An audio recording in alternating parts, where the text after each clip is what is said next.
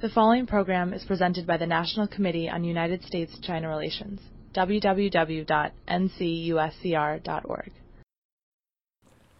Let me just say that we are on the cusp of an incredible scientific and technological revolution in which both China and the United States, largely because of scale, largely because of having the people, the trained personnel, are going to be at the forefront of that. We're not going to monopolize it. Other people from other countries, South Korea, Denmark, where the Beijing Genomics Institute was sort of created in Copenhagen.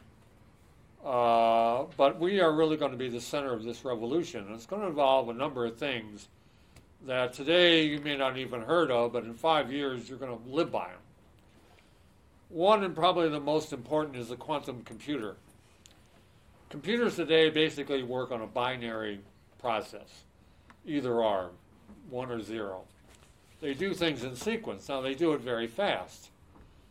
Quantum computers, and China has developed one. I have a picture of the head of the team that developed it. A company in Canada has developed one. We've been told that the NSA has developed one, but they're not going to tell us. IBM and Microsoft, both here and in China, are very involved in the development of quantum computers. Because quantum computers will basically do any kind of number of functions and problem solving of very difficult problems involving hundreds of thousands of variables with permutations in the billions, if not trillions. And they do it at incredible speed. A quantum computer, when finally developed, will operate at 24,000 times the speed of a present-day computer. Imagine that. And it will actually be very small. It's not going to be like the first computers, which I remember, the ENIAC, which was in this giant building, or even this one here. And China is very much involved in that. A scientist in Hefei, which has become sort of the center of scientific and technological development in China, going back to the days of Feng Li-Zhi, at an institute there, and he had gone to school in Vienna. Everything begins in Vienna. Did you ever notice that? I know why. But anyway, he has developed with his team a sort of prototype of that computer. Also, and Dr. Liu will talk more about this, in the area of drug therapy and drug design and development, which again is going to be advanced by supercomputing. And the quantum computer will be the supercomputer of all supercomputers. What is now almost impossible to do because of all the variations, quantum computers will be able to do it. They'll be able to solve those problems which are now insolvable. Very important for design of drugs. In something that you may be familiar with, 3D printing. 3D printing, in which the United States has about 47,000 3D printers, China has about 17,000.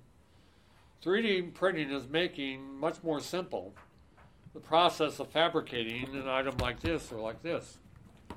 What now takes a lot of time and a lot of labor power will take a much shorter period of time. Building buildings like the one you're in are going to become a lot faster. China built, I think, a 57-story building in 19 days or something like that, because they can prefabricate the floors with 3D printing. And that is going to revolutionize the entire industrial process and, perhaps more importantly, make everything a lot cheaper. Just as these things are a lot cheaper than those original computers we tried to buy, and a lot smaller, everything's going to be smaller and cheaper. China is very much involved, as you probably know, in the development of electric cars. And even though we have people here, where do they get these people, who want to deny electric cars? You know, when I'm sitting around working all day, while my wife is out teaching biology, I watch CNBC, and they spend half their time. You know, I've told them about 10 times to interview you. And instead they get, I won't say who thinks we're going to have a war with China. Over what? And last time I remember, the war with China wasn't very pleasant. They sit there, oh, you can't have electric cars because of this, because of... Nonsense. If you know anything about a Tesla, you know it doesn't have a transmission. It doesn't have an oil system. It doesn't have a cooling system. It doesn't need any of that. All it needs is good batteries, which China is also very involved in making, by the same company that makes the electric cars, BYD. Build your dreams. So I see this process that is really going to be revolutionary. 10 years from now, you're not going to recognize your life. It's really going to be transformed by this because, as Steve said, and Deng Xiaoping has said, and others have said, the biggest force for social, political, economic transformation is science and technology. Just think about, I'm old enough to remember how much my life has been changed by these things. That I can sit in my house and do research that 25, 30 years ago would have required me to travel around the world, go to libraries, go through books like I did when I was writing my dissertation in Michigan. Now I can do it sitting looking at this thing. And I can do it in English. I can do it in Chinese. I can do it in a little French I know, which is very little. And it's really amazing, and it's just going to get more like that. And China and the United States are both going to be, again, because of scale. No other countries in the world, maybe India in certain respects, but India has other problems, I think. But certainly software, India is very advanced. But China and the United States has the scale, it has the personnel, and it has the connections, which I'm glad to say the National Committee has been very much at the forefront of. We have a picture of the first scientific delegation to China that you led. And I see this process as largely cooperative. The case, let's say, of Bill Gates and the China National or State Nuclear Power Corporation. They are working on something called the TWR, a traveling wave reactor. Now, without getting into all the specifics here, I warned Margot I'd keep the physics to a minimum, even though I majored in or minored in physics at another grade. I just loved Einstein. Maybe it was the hair. I don't know. I don't know how many of you watched the National Geographic program on him a few months ago. I watched it every night. Then I rewatched it. I watched it again. I just love that guy. We visited his house in Princeton on Mercer Street. But the traveling wave reactor is going to be basically a reactor that's going to eliminate, sort of like the Tesla does, a lot of stages in the production of power. It's going to be a lot cheaper, and perhaps more importantly, it's going to do it by burning nuclear waste. Now nuclear reactors burn what? They burn U-235.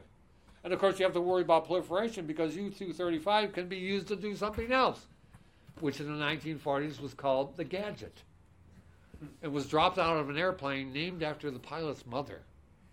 What does that tell you? Anyway, it's going to use U-238. Well, the world is filled with U-238.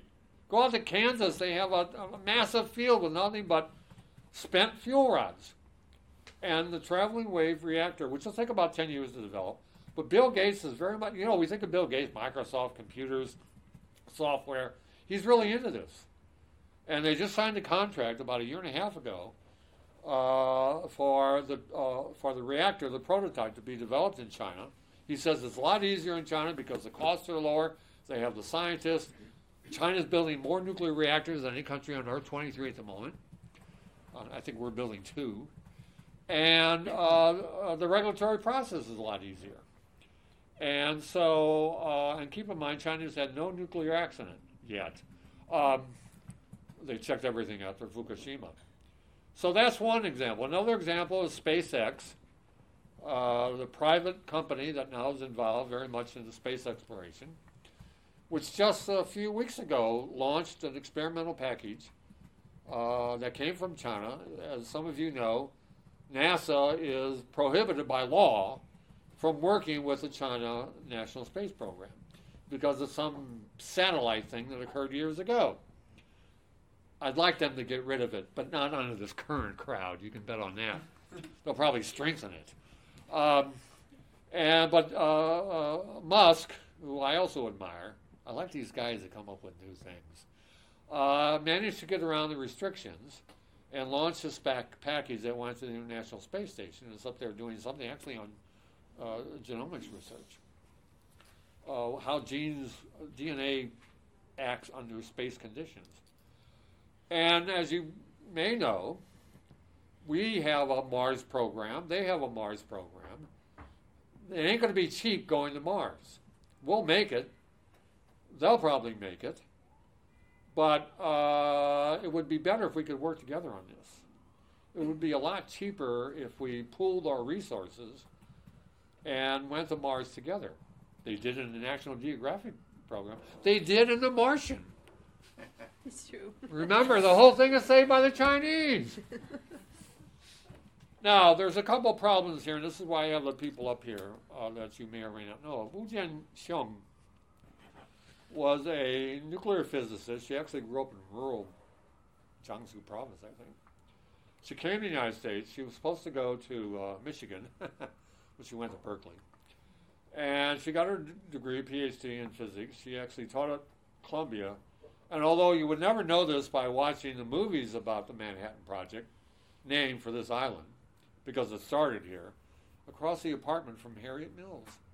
She said, we walked out one morning after Pearl Harbor, and there was this metal building with a guard standing outside. We had no idea what was going on. They knew on August 6th.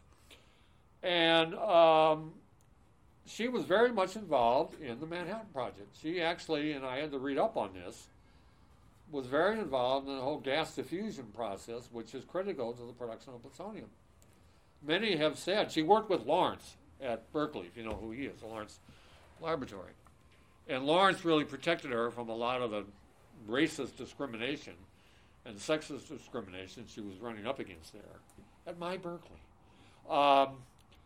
And worked on the Manhattan Project, solved a very critical problem. Yet if you watch the movies, read the history, she's like not there. Mm-hmm. The Day After Trinity, a great documentary about the Manhattan Project, mainly about Oppenheimer. Ha! You see any of her pictures? No. Fat Man and Little Boy, starring Paul Newman. Where is Wu Jianxiong? She's not there playing softball. And so we have to be aware. You know, people say, well, you know, China for years didn't win a Nobel Prize. Well, that's because they were sort of isolated. They probably had a lot of people that should have. And the people that she worked with, who went to the school that Dr. Liu graduated or got a PhD from, did win the Nobel Prize, but she didn't. The other is a guy named Chen Xue-wen. Now, again, some of you probably know him. He's sort of, you know, on the one hand, we ignore Chinese who've been involved in this process. We're not going to do any more, I think. On the other hand, we treated people like we treated Chen. Chen came here to go to school, went to MIT, got a PhD in physics, taught at Caltech, served with the U.S. Army in Europe to find out whether the Germans had really gotten very close to their gadget, which they didn't. You know, I love it when our enemies are stupid. Hitler once said, there's something Jewish about physics. Thank you, Adolf. I'm glad. Came back to the United States. He helped form the Jet Propulsion Laboratory. He was one of the founding fathers. He helped design the F-85, which was used in one of our first jets.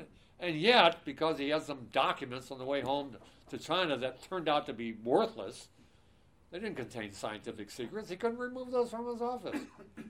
He was arrested by the FBI, put under house arrest, in which he wrote his greatest book on engineering cybernetics, and deported, where he went back to China, as you see him in his PLA uniform, from sergeant to PLA commander.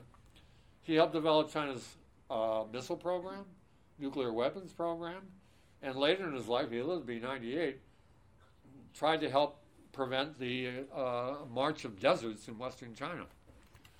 So, you know, on the one hand, we ignore, we have in the past, Chinese contributions. In writing this book, I learned about people I never heard of. Their contributions were amazing, and they should have won Nobel Prizes. On the other hand, we treated people like we treated Chen because, you know, he was a communist. He was no more communist than I am. Well, and then we have people, do we have them up there? Go to the next one. Yeah. Whoops. Well, these are some of, that's all right. These, I don't want to take too much time. These are some of the big projects. China always likes things big. Sort of like our president. And a lot of these projects will involve a lot of cooperation. One, my favorite, is down in the lower right-hand corner, is the Ping Tong radio telescope. If you don't know, radio telescopes, our biggest one is the biggest one in the world. It used to be in Puerto Rico. It's now here. This is in Guayaquil. They're the ones that go up and just listen to the sounds. If you've seen the movie, I forget what was it, Arrival or something. No, it wasn't Arrival. It was the other one. You know what a radio telescope does. It doesn't look at things. That's what Lamos does, which is outside Beijing, also the largest observatory now. You also see there the Jade Rabbit, so named for a mythical story in China, which was the lunar lander that China managed to accomplish. It stopped functioning after, I think, a few days, but it was accomplished, and they have great designs for putting some sort of radar on the moon. And then Mr. Robot, the robots, some of which are like toys, some of which are quite significant.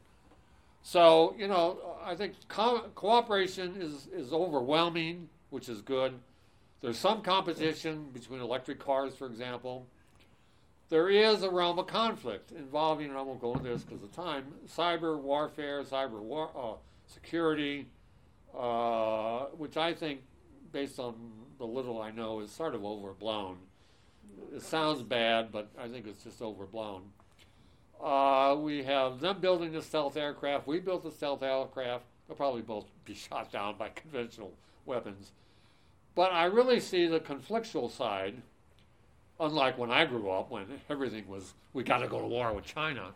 I see that as less important. I think the cooperative side, in good part because of what institutions like the National Committee have done, but also because science is inherently cooperative. I couldn't have written this book without Dr. Liu. I couldn't have written it without the many people who wrote books on Chinese science. Professor Hu Danyan at CUNY wrote a book on Albert Einstein in China, a wonderful book. Garvey from Britain, who wrote on China's space project, works on Chinese biology, etc.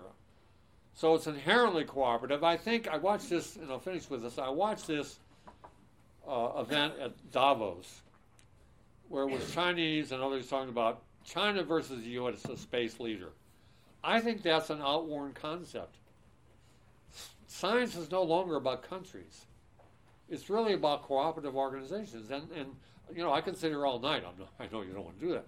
Talking about the levels of cooperation that Chinese institutions have, both with institutions here in Europe, with South Korea, Japan. It is an international effort. If we're going to really cure cancer, it's going to be a cooperative effort. And I think the Mars project should be cooperative if we can get our act together. I've written my congressman several times on that law. Dr. Liu. You want to? Yeah, no, just go ahead. Okay. I'll answer any questions. Should I continue or? Sure. Yeah. I'm always envious of Professor Sullivan's stentorian's voice. I tend to speak softly, so may I present it Sure. standing up? If I speak softly, from the back, please let me know. I can speak up.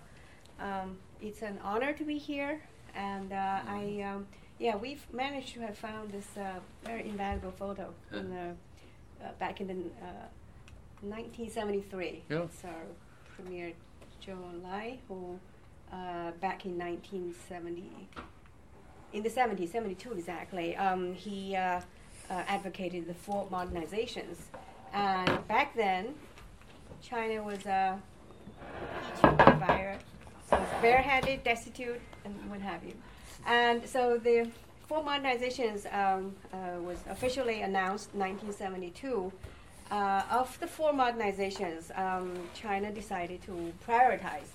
And so one of the key prioritizing aspects is modernizing science and technology, which is the foundation of all other sciences. But back then, even the late 70s, early 80s, China was still 3 decades, at least 3 decades behind, the pace of development compared to the Western world.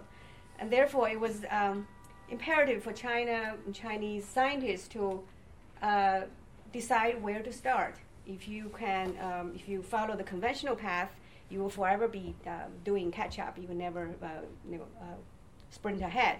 And therefore, the idea of finding niche areas was of high importance.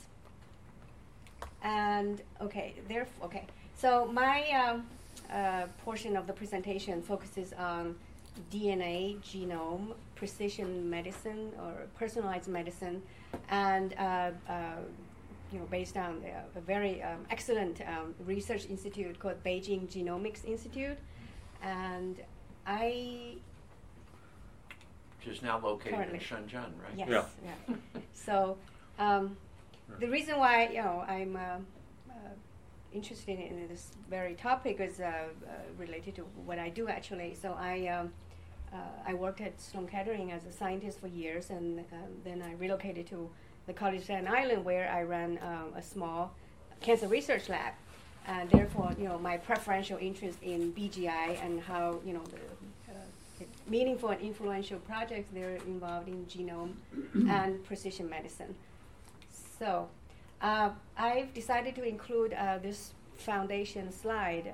It talks about cells and genes and DNA, sort of to lay the framework. I'll go slowly and stop me. It's actually, it's very logical to follow. So basically you start with a cell. Here's a mammalian cell with a nucleus. That's where all the genetic information is housed.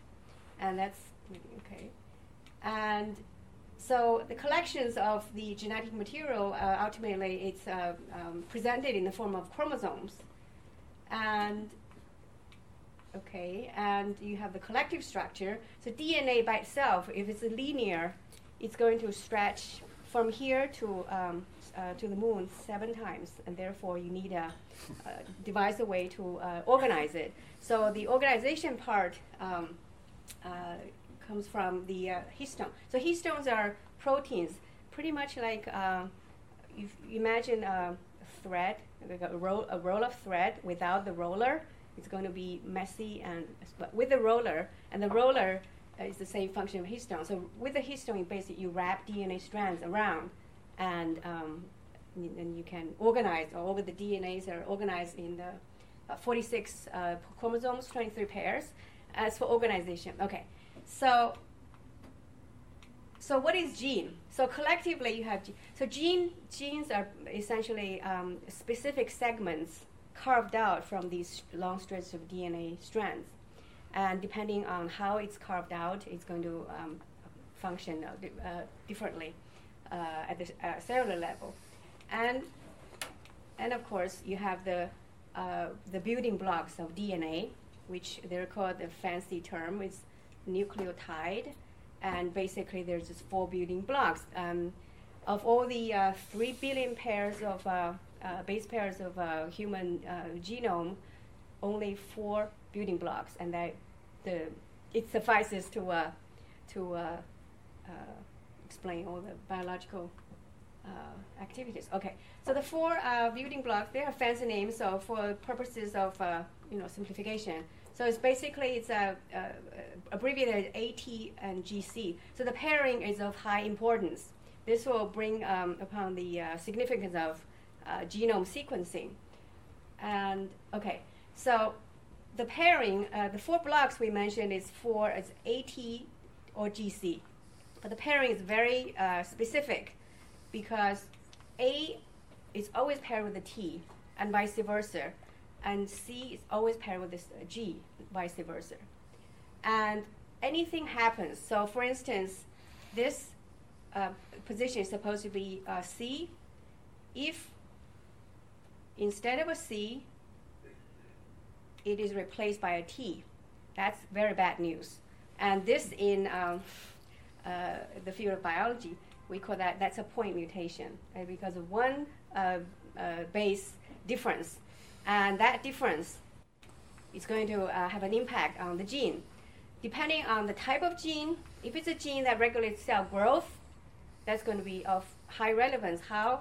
Because the mutation would lead to uncontrolled cell growth.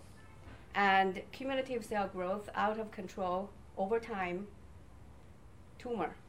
Okay, so this is an image showing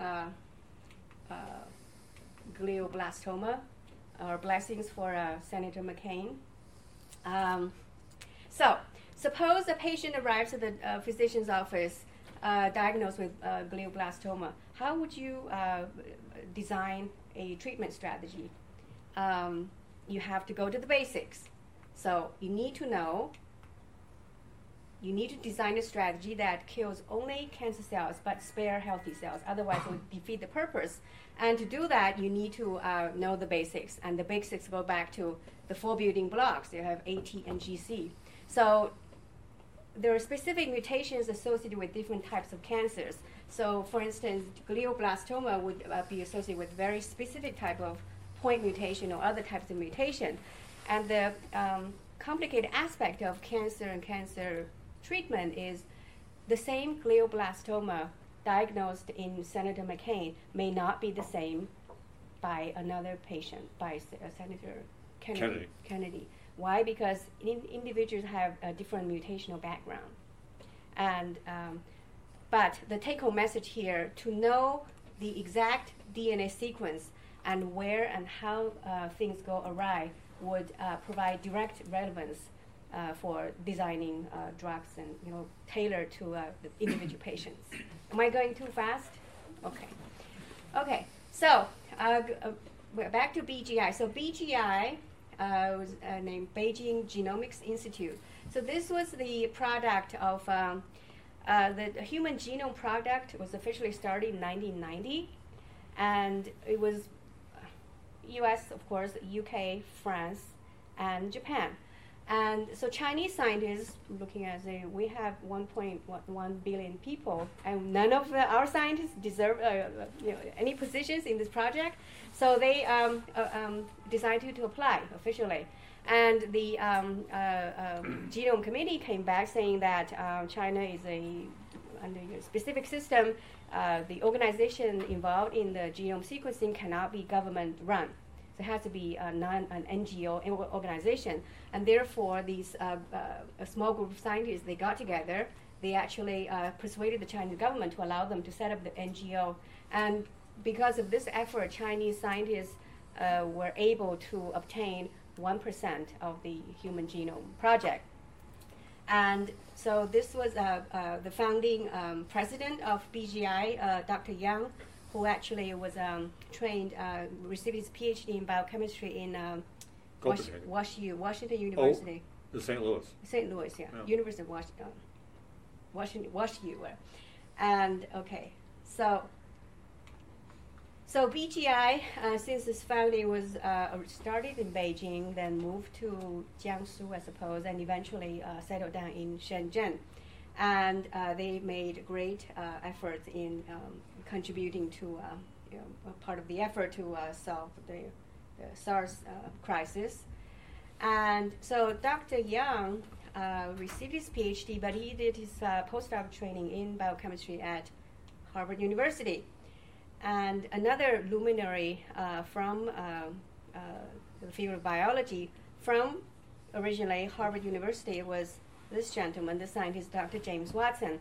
Any of you who's unfamiliar with James Watson is responsible. He made possible for the human genome sequencing because he's the one, along with his co-scientist from the UK, identified the DNA structure, the double helix structure. And so when you have a great mind, I think he received the Nobel Prize in 1953, and some 40 decades later, the two minds met. And so Dr. Yang approached Dr. Watson because BGI really highly appreciates the educational / research structure established at Cold Spring Harbor Laboratory, where every year they have this traditional conference series where they house, all the brilliant minds of all biological fields from all over the world. And therefore they met, and the product of their conversation was very successful, and they established the BGI organized Cold Spring Harbor Laboratory Asia. This was in a very beautiful setting in Jiangsu province. Oh. Okay, and you see the 4 building blocks right there. Okay, so BGI realized that it takes a village. BGI alone cannot do the trick, and therefore 2010 BGI opened up its North America headquarters in Cambridge, Mass. And soon after that, BGI made a great contribution to the another human health crisis in Germany. This is a highly antibiotic-resistant E. coli strain, and BGI's successful sequencing identified the strain in a timely fashion and saved thousands of lives. And so BGI is getting even more ambitious, but not just for ambitious sake, but BGI in 2013 collected one of the two major U.S.-based genome sequencing biotech companies. This one is called Complete Genomics, located in the bucolic Mountain View, California, for $118 million. And therefore, you have the establishment of BGI Complete Genomics. Today, so BGI, in addition to, in parallel to its collaborative effort, is also very proactively involved in sequencing of various genomes that goes beyond human, random panda bear, red sorghum, soybean, bok choy, alligator, and so on and so forth. And I only have one comment about BGI. These are all, they all serve functional purposes. But I think recent years, BGI, for whatever reason, they've decided to also get involved in sequencing and identifying the quote-unquote genius genes, which is subject to a huge debate because it's not, for genius, it's not just genetic, but also psychological, environmental, and then the latter two factors is very hard to control. Anyway, so. Just as long as they don't build a Terminator. So genome sequencing was one of the niche areas that Chinese government and scientists decided to get involved and was very successful so far. Another, I wouldn't call this niche because it's just like, I think it was a conversation years ago, a few, forgive me, Westerners were making a comment about Chinese medicine saying, oh, that's alternative medicine, can we trust that? And the answer is, Chinese medicine has been around for more than 5,000 years. How can it be alternative, right? It should be the primary. But that's a side comment. So here's a successful story of kind of digging, reaching out for the treasure from the old box, dust of the dust, and is the treasure is still treasure. So this was the famed Ben Cang Gao Mu, right? It's the Chinese herbal encyclopedia. Information extracted would point to specific plants, roots, stem, leaves, what have you. You extract it, you have complex processing, and eventually you extract the active ingredient. And so this actually, if I just show this and say, the Chinese way, they're still the old-fashioned. Actually, this was, I have a colleague who comes from years of experience working for one of the major farmers here, one of the pharmaceutical companies. So what pharmaceutical companies, how do they design, say, cancer drugs? You can't do anything from scratch, based on the organic chemistry. You have to rely on what's existing. So these big farmers, they have these, call it treasure hunting teams. They are sent to all over the world, to the Amazons, to the jungles in Southeast Asia. They look through old folklore books. They talk to great grandmothers, say what's the leaves that used for to treat inflammation, and so this was a conventional way. So a successful story that came out of this trend or a line of niche, if you will, is the very 2015. I still remember that day. I woke up and my husband was, I'm not the best driver, so my husband was driving me to my college where I was going to teach, and great announcement. Finally, Chinese can claim a Nobel laureate in natural science of somebody born and raised, a scientist homemade. So we do have Xian Yang, but he was educated here and became a U.S. citizen. And so this was a huge, talk about encouragement, that's an understatement. I have a little vignette about this. So what happened is, okay. So Dr. Tu was one of multiple parallel teams. It was during the Vietnam War, actually. So Ho Chi Minh paid a visit to Chairman Mao, begging him to please help us find a drug that cures malaria. And you see what happened to the existing drug. So there's a new strain that's antibiotic resistant. And so Mao responded right away, established Chinese military still, the most efficient troops.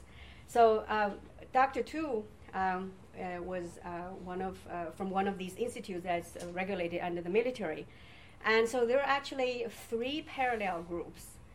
They work simultaneously, and supposedly whether the final result came from one group or combined effort, the 3 groups are involved at least, right? So before the Nobel Prize decision, there's a U.S. scientific award. It's called the Lasker Award, is actually. And that's considered as a very good predictor for Nobel. So the Lasker committee got together, and they had a list of 3 candidates. Dr. Tu was one of them. There were 2 other gentlemen, and they all work on the same project. I think it's the 521 project. So the committee was was frustrated what we can only name one scientist. And so they thought and thought. Finally, they came up with an idea. So they asked individual scientists, say, if you were to nominate one, you would nominate yourself, right? And the answer is yes, and not surprisingly. The second question is, if you were to nominate the second one other than you, whom would you nominate? And the other 2 gentlemen both nominated Dr. Tu, and therefore, but still China's pride for sure. Actually, this is a true story. So Dr. Tu, after identified the active ingredient from the plant I showed you called artemisinin, she actually infected herself with malaria, and she treated it with the drug, and she was cured. And that speaks of volume, right? How much more time in your presentation? Yeah, because we want to leave time for discussion. Sure, of course. Okay, so as China very efficiently advancing along the path of greater, scientific discovery, there's also the effort to keep Chinese scientists in where they are. So one of the effort was here was the Chinese version of the Nobel Prize. It was NGO, very lucrative amount. Shown here are the scientific committee deciding. So I want to mention these 3 scientists. Dr. Xu, who a few years ago decided to give up his tenure position at Princeton University and return to Tsinghua University. And second, Dr. Pan, a nuclear physicist and mathematician. Those are the 3 winners of the first 2017 one. So the effort to recruit Chinese scientists back home is ongoing, and Professor Sullivan and I were actually interviewed by the New York Times reporter over the weekend about this very subject matter. So you have the high grades to return home from the sea, and starting from the 1950s, you have the famed Dr. Qian Xuesen, nuclear physicist, followed by the Yangtze River Scholars Project, and then the 1,000 Talent Project, and till now there have been 10 cohorts for this project, so attracting thousands of scientists back home. And those 3 are included. And the most recent one was this Dr. Xu, Chief Scientific Officer of Amazon, successfully persuaded by Jack Ma to now work for Alibaba. And now you have the President Xi, really not only a chemical engineer himself, but also pays close attention to science and scientists. And on the other hand, you have the other effort for the U.S. to attract Chinese brilliant scientists back to the U.S. So here's an example of a Princeton-trained Chinese structural biologist who recently decided to leave Tsinghua University and settled in Princeton, back home. So what's the?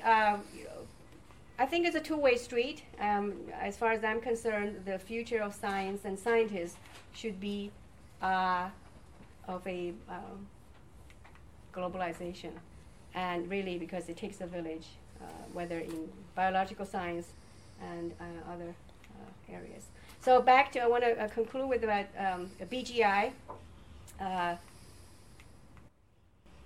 In terms of U.S.-China collaboration, cooperation with Complete Genomics, Cambridge, Mass., with Cold Spring Harbor Laboratory, and BGI is also working very, very closely. So there are 21 big farmers in the whole world, and BGI is supposedly working collaboratively with 17 out of 21.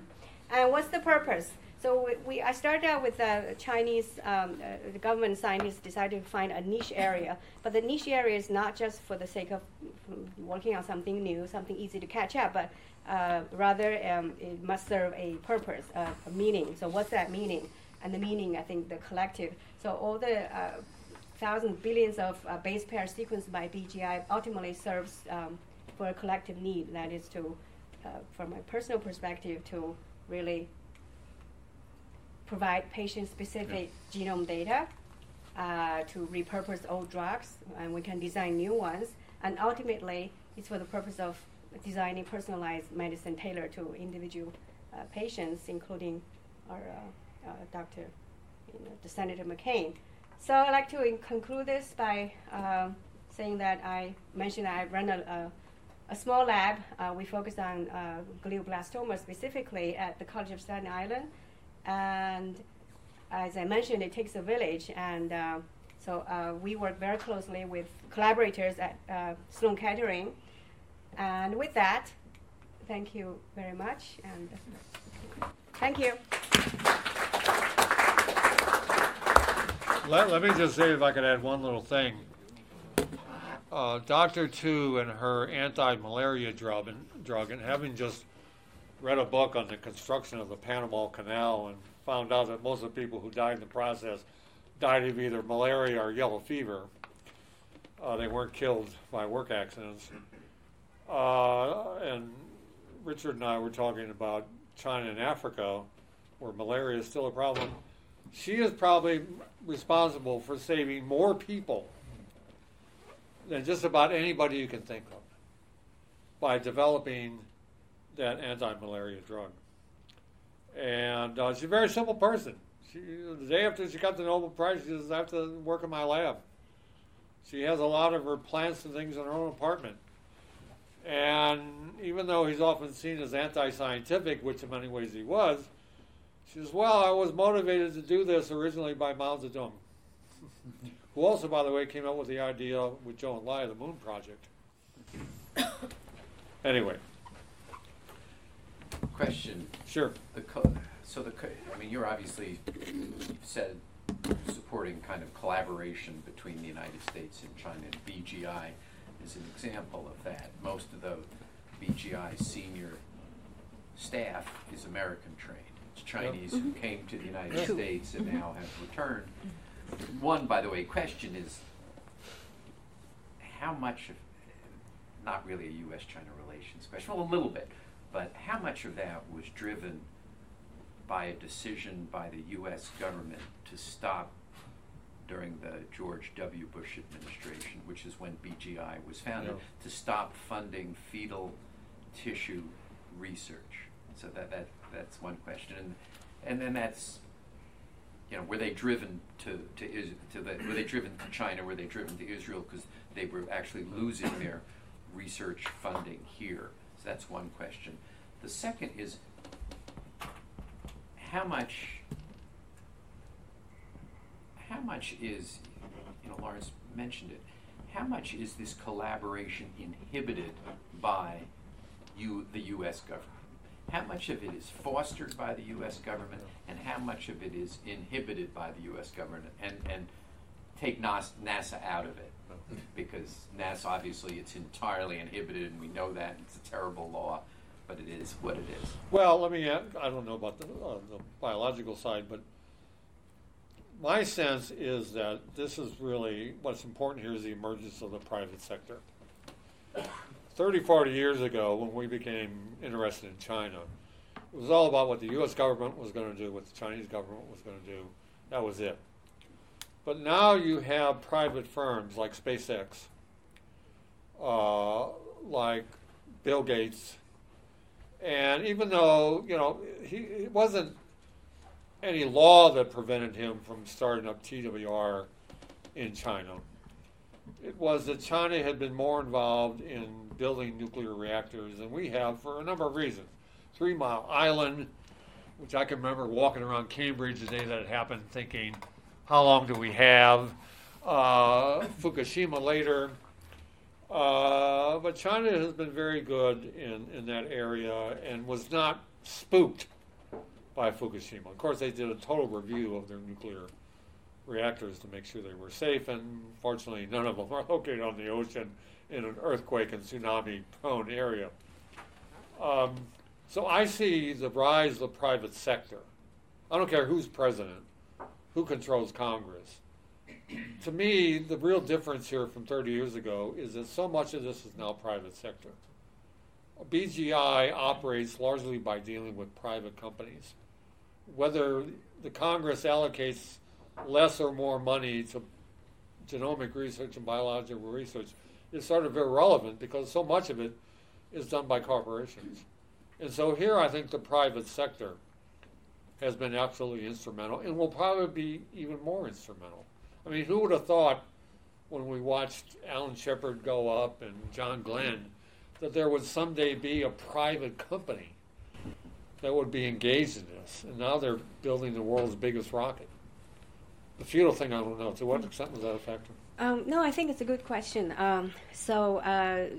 You talk about feed and stem cell research. Right. So that's, I would say that's part of it, but that's not all of it. Part of it is so stem cells research can be done by multiple means other than relying on fetus. There's a new technology that's developed that you can extract stem cells from adult skin cells. So, but to follow up on your question, part of the Chinese going back home is driven by policy. So there's this very promising cancer therapy. It's called P53 therapy. So P53 is a classic tumor suppressor gene, and it's found to be not expressed at very, very low expression level in most cancer patients. So the therapy works on the mechanism of infusing a lot of P53 proteins to the cancer patients with the goal, of killing cancer cells. But the P53 strategy was developed by a pair of scientists, a U.S. Citizen scientist and a Chinese scientist. They work as a team. And so they developed the therapy, tested in mice, very successful, applied for FDA approval. They waited. They're still waiting. It's still not approved by FDA. So the Chinese scientist finally, he could not wait anymore. He packed up, he went back home. He established a very successful P53 clinic in Beijing and in Shenzhen. And so, from their website, they have patients from all over the world going and the for treatment. CFDA approved it? Not yet. No, but so the CFDA has, so the US Oh, yes. FDA has, yes, CS, of course. CFDA China, Of course, they yes. did approve it. Yes, yeah. So that's example. Because their approvals are, we're doing work with CFDA and on a U.S.-China healthcare dialogue, and their approval process is often problematic for Western companies. So some of the pharma that gets approved in the U.S., Europe, and Japan has a tough time getting approved in China.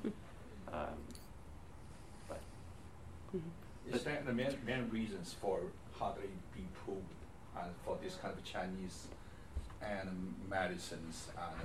I was told that's a lot of and again they have this kind of technologies and medicine is based on the herb, Chinese herb. But this is a cancer treatment that's not related to China. to Chinese medicine, right? Yeah, this is just This is Okay. a standard Western. So after now, the Chinese and the applications for the FDA is not up to no and case should be approved. You're talking about Chinese herbal medicine? Yeah. Approving by FDA will be very difficult. Very. Very difficult because the nature of Chinese herbal medicine is it's a compound of multiple molecules. And first of all, it's kind of a, I wouldn't say anti, but it's not in line with the philosophy of Western medicine. You go after the most active ingredient. And so of the many compounds, some of them are being tested in mice, laboratory, or patient volunteers. Most of them have not. So it's a bit too complicated to assess the patient safety. So I would say The clinical studies that the U.S. FDA requires are are rarely done for Chinese medicines. So they just, it's exactly what Dr. Liu said. It's thousands of years. And they believe that it works. Yeah. And when you talk to the Chinese FDA, they said doesn't qualify under kind of your Western standards because the clinical studies are never there. But it's a belief system in China. Yeah. That it's simply a belief system, and if Xi Jinping believes in it, that's it. It's I do. I do too. Yeah. Oh yeah, I had picked up intestinal parasites in Southeast Asia, which you don't want to get. And I was, I took all this quote unquote Western medicine. I think it made it worse, not better. And I was in Taiwan and going crazy, and I was taken to a Chinese traditional medicine hospital there, and they gave me this stuff, which I lived by for years until it finally just went away. And it was great. Yeah. I could be laid up for 2 or 3 straight days. I mean, running to the bathroom, and this stuff, I took it, and I'm out on the street jogging. 36 hours later. Yeah, but, I came here, the only place I could buy it was in Chinatown. You couldn't get it anywhere else. I pleaded. I once played golf with a drug executive or CVS executive and said, why don't you make this stuff available at your store? It works. We're not interested. Yeah. They could never get it. Well, you can get it approved as a supplement. Yeah. Well, there's no approval for supplements. It can be a supplement. But how many people take Chinese medicine in this room? So virtually everyone. Yeah. But this is a China crowd. Because I had the exact same experience when I lived in Taiwan. I got an intestinal bug. I was so sick. Yeah. There was a Seventh-day Adventist hospital that treated Westerners, so I went there. They gave me all this stuff, and I never had a lot of excess weight. So I was just getting thinner and thinner and thinner. So one day I'm waiting for the bus, and I'm literally I'm so weak, I'm like holding on to the pole. And it was in front of a pharmacy. And the pharmacy, very friendly. There was 4 foreigners living in this whole 500,000 person place.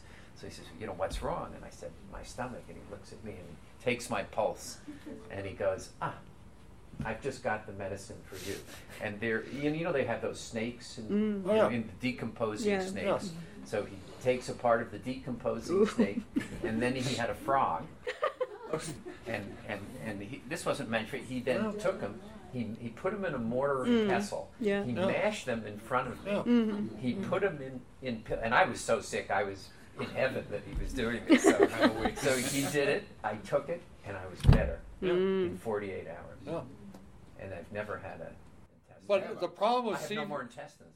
The problem with CVS is not the FDA. The problem with CVS is CVS.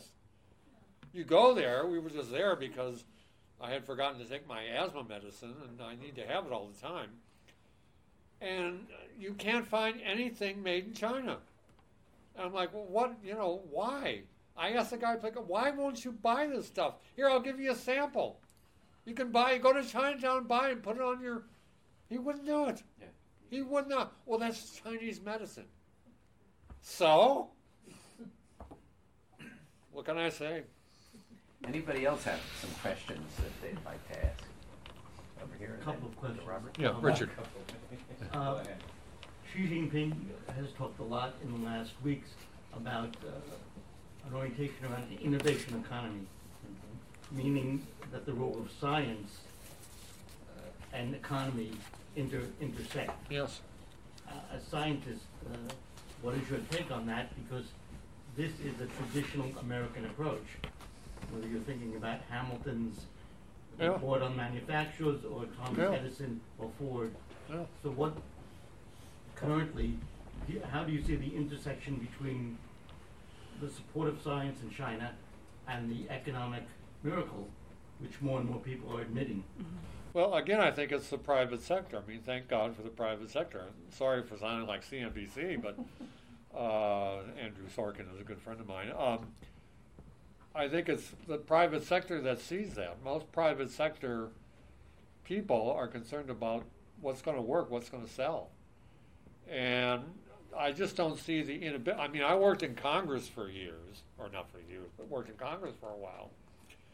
And getting Congress to do anything that involved China at the time was just like, it's like pulling your hair out. And I don't detect that among the private sector people. Elon Musk is not pulling his hair out about building a factory in Shanghai. He wants to do it. The question is whether he can get the permission from China to do it. But he will build a factory in Shanghai. And he's not, he really wanted to put that experimental package up. He wished he could do more if we get rid of that stupid law. So I think, and there are people in Congress, I think, who understand this, that, the level of cooperation with BGI. Keep in mind, Dr. Leo didn't mention it, there's a company in San Diego, which I have no own stock in, which sells machines that they do the gene sequencing on. And they ain't cheap. They're what, $10 million each, something like that? Whoa. No, it's been reduced. And who's the biggest buyer of those machines in the world? China. Guess. BGI. BGI. Sure. BGI has more of the company's called Illumina. Illumina. And Illumina has sold more of those machines to BGI than the rest of the world combined. We have places, a few universities, a few of our pharmaceutical companies that have bought them, but I think, what do they have, like 150? Something like that. Their operation in Shenzhen, which is in an old shoe factory, is just huge. It's massive. And they're very young. Even young is not that old, I think. So I see, the private sector is really the mover and shaker in this. You bring in politics, you bring in government, you get all these things. People worrying about it. Does this create jobs or whatever? And it all sort of gets muddled. I mean, I worked in Congress for a while. I've had enough of this. I'm going back to academia. Let's go to some other questions. Anyway, Robert, sure. Yeah, I just wanted to ask, just today we had this bill that's been announced in Congress about strengthening the CFIUS process and tightening scrutiny. And your feeling about this Chinese espionage is kind of overblown, but it seems like there's momentum gathering, especially based on this document that came out from the Defense Department called China's Technology Transfer Strategy. Right, I know. You know those documents, yeah. So a lot of lawmakers, policymakers are acting on this, and I'm just wondering, do you think that, based on your experience in Congress, is this just something that's going to blow over, or is this going to... Well, at the time I was in Congress, we weren't doing this. We were figuring out how to get small arms to the Mujahideen in Afghanistan. Have you seen the document? Because it seems like... I read about it. I didn't. Right. I will look at it. It alleges a very multi-layered... Well, I sort of feel like the way Bill Gates does. Everybody was complaining that you went to China and you saw all this Microsoft software on the street that had been pirated, and he estimated, I think, at one time that it cost them $800 million or something like that. But he said in the end, he sort of was glad they did that, because now with open sourcing and all that, he knows they have the foundation, and actually they've made the new versions of Microsoft available to people who bought the pirated versions. So this is just my own view. I tend to be rather cynical on these things. So much of this stuff in Congress is done for what purpose? Usually political. Right now, bashing China is sort of, is in vogue. And every time something comes up, they see it as endemic to the U.S.-China relationship, which I think is generally overblown, particularly when you look at the amount of Chinese investment in states like Alabama and places like that where they're setting up factories. In some cases, yes, I know there's been a pirating of things, but let me tell you, folks, I know enough about American companies since I actually spend much of my time playing the stock market that we aren't exactly, beneath that. We don't particularly want to admit it, but it's there, and it's from European companies. I've talked to European CEOs that all they do is yell and scream about whom? Us. And as I was talking to Richard beforehand, keep in mind, Apple Computer got the graphic interface given to it by Xerox. Now they gave it to them. Because Xerox said, you think we're really going to produce something called a mouse? And, the rest is history. But I just, I'm very cynical about what goes on in Washington. I mean, did you work in Congress? In the State Department. Oh, you were in the State Department. Under whom? Carter. No, but not President. Who's the Secretary of State? Vance. Oh, yeah. And Kissinger for... Well, your guy Green, who I believe you had here, has written a very good book on all good that. book. I think that report, which hasn't been subject to a lot of scrutiny, Really. is in fact, I think it's good for people to write about it because it hasn't really been subject to a lot of scrutiny. It was released and then it was withdrawn. Oh, really? Yes. And who produced it? The Pentagon? The Department of Defense has a unit called Defense Innovation Unit Experimental, DIUX. Yeah. But they're first, I would say, in terms of getting legislation through, they can't. So far, the Congress hasn't demonstrated they get important legislation. Thank goodness. This is bipartisan, though. It's John Cornyn and Dianne Feinstein. I've seen that. It still requires the speaker and the leader to kind of get behind it. And if it affects companies, they've got a very full legislative agenda. And if it affects companies, they're going to come yelling and screaming. Second, the CFIUS procedure actually works pretty well. Yeah. It's a pretty objective process which takes into account national security. Yeah. And it's kind of if we put in place rules which take into account things other than national security. So a lot of countries do. Yeah. Economic security, they protect national champions. The Chinese do. Yeah. So, but it devalues every asset in the United States. That once you tell somebody, so if you, like what we did with Unical. Yeah. And everybody said, who was the loser? It's a question I always ask. That Chevron bought Unical rather than CNOOC. Who lost? Right. Who was the biggest loser? People say CNOOC. I said, not really. You know who the biggest loser was? California teachers. People look at me, they go, California teachers? What are you, smoking dope? Why did California teachers? Because the retirement fund for California teachers was the largest investor in Unical. Yeah. So they got, the price they paid was about $3 billion less. Yeah. So that was $3 billion. Yeah. Obviously, it wasn't 100%, but it was $3 billion less for the various pension funds that owned Unical. So the losers really were retirees. And people, when you talk to congressmen about it, they kind of get it. Yeah. And then they realize there's huge risk. Because when there is a national security issue in investment, CFIUS deals with it pretty well. It's like the CBO. It's the same sort of, they're not partisan, and it's expertise. They, by the way, were involved in nixing the effort by a Chinese company by KUKA. I don't know if anybody here knows who KUKA is. KUKA is the largest producer of industrial robots in Germany. Oh, yeah. And there's like 3 or 4 German companies. And Xi Jinping has said, we want all the robots we can. Foxconn says it's going to buy 1 million robots for its factories worldwide. The biggest producer, by the way, is in Switzerland. Yeah. Steve, counter to that Unical story is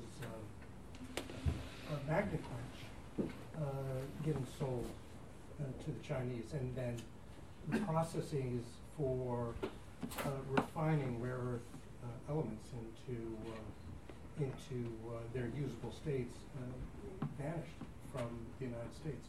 The whole plant was taken, lock, stock, and barrel, over to China. It's rare. Is it rare earth? Rare earth. Yeah. Yeah. So MagnaQuench was a division of General Motors. Yeah. It was sold out, and none other than Archibald Cox Jr. was in charge of that firm, and he ended up selling it to the Chinese. And we lost all of our ability in terms of intellectual property, as well as native ability to process rare earth elements. But China still sells us a lot of rare earths.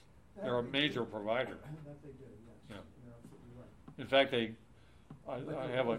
You'll recall, Sure. not so long ago, 5 years, a problem when China stopped selling the world. Yeah. Japan and the United Yeah. States primarily, Yeah. rare earth products. Yeah. And a Chinese economist, I forget his name right now, complained about 15 years ago that they weren't charging enough for the rare earths that they were selling. And there's a lot of rare earths, I can tell you, in this thing. That they weren't charging enough, and China wasn't making enough money on the rare earths that they were selling. But there are a lot of rare earths in China. There are other places. Africa has a lot of rare earths. They haven't been developed as much as they should. Correct.